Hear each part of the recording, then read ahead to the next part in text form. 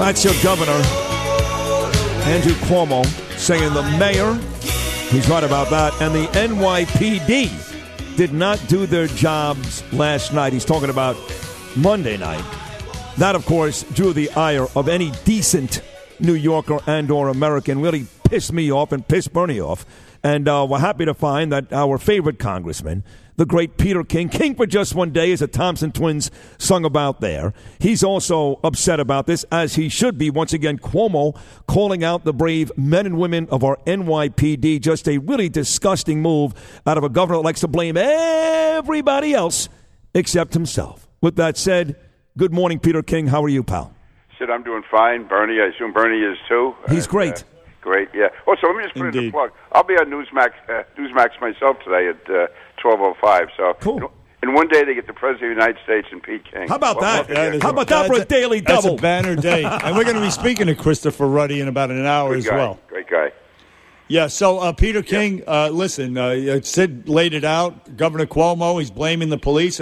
He doesn't mention the fact that cops were hit by cars and assaulted left and right, and they were under-deployed and all that stuff. He doesn't mention that necessarily. He does mention the incompetence of Bill de Blasio, but he could remove de Blasio if it's such a crisis and they're not doing their job. If de Blasio's not doing his job, he could actually remove Bill de Blasio, yet he just sits there in front of the TV cameras and talks, and he does nothing. Okay, several things. One, I was extremely critical of the governor and the mayor, but especially the governor, when he was criticizing the cops in that vehicle when they had to escape from the mob. And he said they shouldn't have driven through the mob, even though the night before Molotov cocktails have been thrown, cops could have been killed, bricks were being thrown, they're trying to overturn the car, and any normal human being would have done what those cops did, and yet the governor was critical of them. He was also yesterday saying the cops didn't do their job on Monday night. And so I put out several tweets yesterday being very critical of the governor. He called me last night about 6 o'clock. Really? Yeah, I'm not going into the details of the conversation, but he was insisting to me that he was not criticizing the cops. He was criticizing de Blasio, that de Blasio is not competent, on and on and on. And listen, I'm not going to go into details. Basically, I didn't care who was criticizing who, except they shouldn't be criticizing the cops. I just played the audio before you came on, and it was very, very clear. It was his voice. He can blame it on somebody else. I blame the mayor and the cops. He said it. I mean, he did. Yeah. And I think what it is people, they're in a culture where you don't have to worry about insulting cops. You have to be so sensitive and so careful about any other group or any other people that you're being critical of, but you have open season on the cops. So listen, I wasn't going to... I stood by everything I said with the governor. I told him this had to stop, and that you can't just be taking easy shots at the cops when they're out there. My father was NYPD for 30 years, but it's nothing like it is today. With those cops, you get hit with bricks. I get calls every night from cops that are down there describing how vicious it is. These guys are fighting for their lives. They're surrounded by thousands and thousands of people, are outnumbered at most times, and they know that if they take any action at all, someone's going to be there with a camera, and that's going to be the isolated view that's shown on television. The cop could lose his job, lose his gun, lose his pension, lose everything, and he can also get killed. So they're in an impossible position. Last night, there were one more cops on the ground. I think the cops are given more leeway. And let's face it, locking people up is never pretty. I'm sure Bernie and I have seen a few guys locked up in bars, and it could be your best friend. The guy could be guilty, but when the handcuffs go on, people are crazy. It's wild. It's tough. And the cops have to be tough to bring them down. When you just show that part on television, it makes the cops look bad. But for them to clean up the streets, to stop these demonstrations, they're going to take action that's going to look bad on television, but it's going to save lives, and it's going to be totally within the rules of what it is to be a cop. So I'm just fed up. Also, this whole narrative, the cops are somehow anti-black. Listen, there were almost 20 African-Americans killed in the city of Chicago last weekend. Not one of them was killed by a cop. They were killed by other people in the community. Nobody writes about that. Nobody writes about the fact that police encounters with African Americans, there is no evidence at all showing that. In fact, the evidence goes the other way, that whites are more likely to be shot by police when they have encounters than African Americans are. That's the reality. But instead we get this false story that somehow cops are after African Americans. Nobody's done more to save human life, all lives, black lives, white lives, all lives, in the city of New York than the NYPD. Murders have gone down 90% over the last 30 years because of the strong tactics of the NYPD, and the overwhelming majority of victims of crime. And this is the reality. The people who are hurt the most by this are people living in those communities. And so if murders are down by 90%, that means there's 90% more African Americans were not killed that would have been otherwise. And all of us, whites, Hispanics, Asians, everyone, we're the ones who suffer from the crime.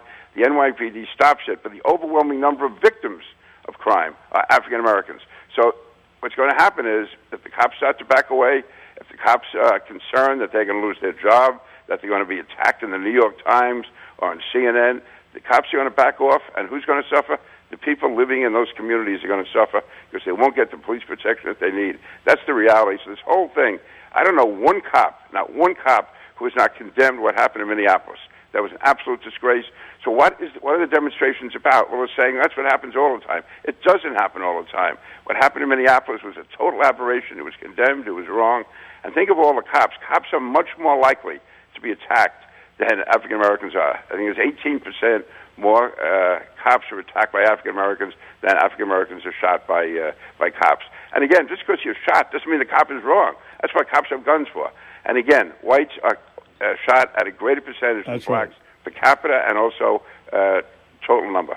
Well said, Congressman King. Yes. For example, I'll give you one example of the people being hurt by, say, these wilding riots that are going on. Are the people who live in the inner city. You heard up in the Bronx, small minority-owned businesses.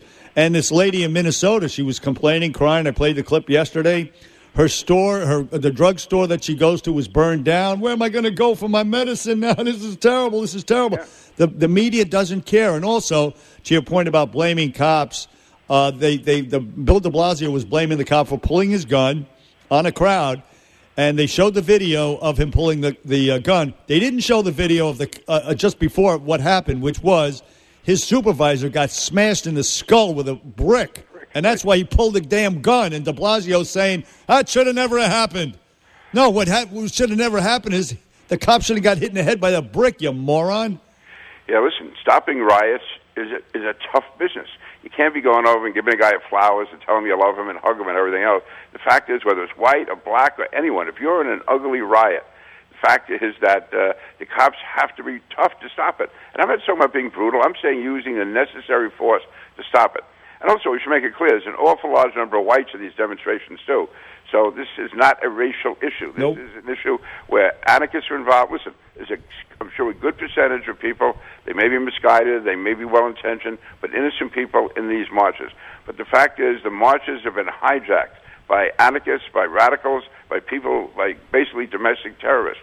And I would say if a person is there as a peaceful protester, they've been protesting now for 7 days. They should be able to see that this movement has been hijacked by terrorists. Sure. So when they're in that crowd filling up space, the fact is the innocent people, the peaceful ones, are in many ways preventing the cops from doing the job because they're providing cover. They're enabling the bad guys to do what they want to do. Right. And I'm not even sure there are peaceful protesters. I think that the peaceful protesters are just fine with what the other guys are doing, too. That's just my opinion. You know, I got to tell you, Peter, you're about to retire in November. If I would have said to you, in your last year of your momentous, nearly 4-decade career, you would watch the president be impeached, a pandemic basically ruin the world, and now race riots that date back to 1968. This last year been exciting enough for you or what? Enough going on? I never expected anything like this. Any one of those three would have been unprecedented. And I mean, there's been one president impeached since Andrew Johnson with Bill Clinton and then Donald Trump, then the pandemic, the first one since 1918. And these riots are in many ways worse than they were in 1968 and 67 and 66, because in those years the riots were mainly in one or two cities, and then it would go on to another city the next year or two.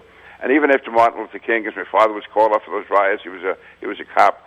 They lasted several days, but it wasn't as widespread all over the country. Now, I was out in South Bend then in law school. My wife was a teacher, and it was in a minority community, and the school was wrecked and everything. But again, all that was over in a number of days. This is going on and on, being spread all over the country. It's well coordinated. You talk to any cop who's down there. And these guys, the anarchists, they're on the phones, they're on scooters, they're on motorbikes, They are coordinating this all like a military operation, and the cops are expected to stand there and play defense. Last night, the cops were aggressive. The cops were out in large numbers, and they did what they had to do. If the National Guard has to come in, yes, bring in the National Guard. But I think the cops can do it on their own if their hands aren't tied. No, you're absolutely right. So I do want to ask you about Joe Biden throwing the cops under the bus. I mean, he's a total puppet at this point. I really believe he's senile. But to your last point, you say that you believe the cops can do it themselves. So you don't think that Cuomo should override Bill de Blasio and send in the National Guard at this point? I guess based maybe on last night's relatively calm night, relatively speaking. I think it should be a day-by-day decision. I mean, based on the fact that so much progress seemed to have been made last night, because, again, I think the NYPD, they're the best police force in the world. They can get it done if their hands aren't tied.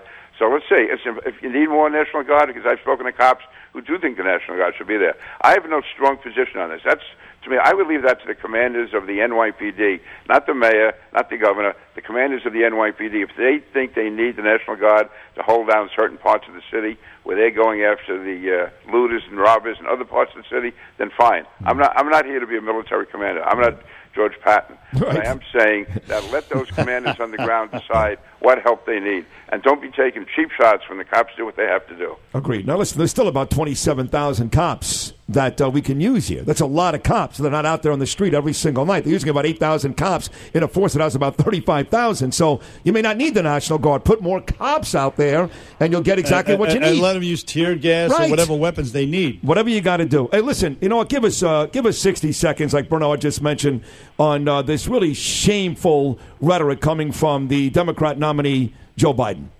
Yeah, Joe Biden likes to style himself as being a friend of the police. In fact, when he wrote his autobiography several years ago, he actually mentioned me in there, saying that I was too critical of President Obama after the Ferguson riots and after those two poor innocent cops were assassinated in Brooklyn. That somehow I thought that rhetoric from the Obama administration had a partial responsibility for that. No, the bottom line is, yesterday he showed basically where he's truly coming from, in that he's willing to throw cops under the bus, a national commission on policing. How about a national a commission on how cops are abused, how cops are abused by the very people that they're saving lives for, about how cops every day put their lives on the line for all the rest of us. We can sit back and we can pontificate, we can go on television or radio, we can teach in an Ivy League campus, we can write for a newspaper, but the fact is it's the cops that are out in the street every day. They're the ones who are ducking the bricks. They're the ones who get shot at. They're the ones who have Molotov cocktails thrown at them. And when they talk about how it's impoverished people who's doing that, how about the two lawyers? How about the two highly educated lawyers who had a car full of Molotov cocktails and were throwing them at the cops the other night? Mm-hmm. Why don't we talk about that? One of them was actually a community board leader. So this isn't people who are impoverished. No. These are people who know what they're doing. They're anarchists. They're out to kill the cops. Right. Let's stand with the cops. Listen, if a cop doesn't do the job, that's one thing. But don't define for him what his job is and tell him, hey, you got to get this done, and then you tie the guy's hands and you ask him why he didn't get the job done. Stand with them, let them get it done, they will. Yeah, and those two lawyers that you're talking about are actually going to be released on bail, these two domestic terrorists, which is unbelievable. And the media gives short shrift to the cops getting shot, the cops getting killed over the last couple of days. It's really a sad also, situation. Bernie, a lot of these people being locked up on the streets right now, they get an appearance ticket and they're out. Yeah. Right? So you have to have two cops to bring a guy in to process him, and then the bad guy is out before the cops are back on the street. That's another thing you can be angry about with Cuomo, the criminal bail reform. I mean, so it's just time after time it goes back to Governor Cuomo and this idiotic mayor. Anyway, God bless you. We love you. Good luck on Newsmax. Later on today, we'll be watching. You're the best, Peter King. Thank you so much. Yes. Thank you, Sid. Thank you, Bernie. Appreciate it.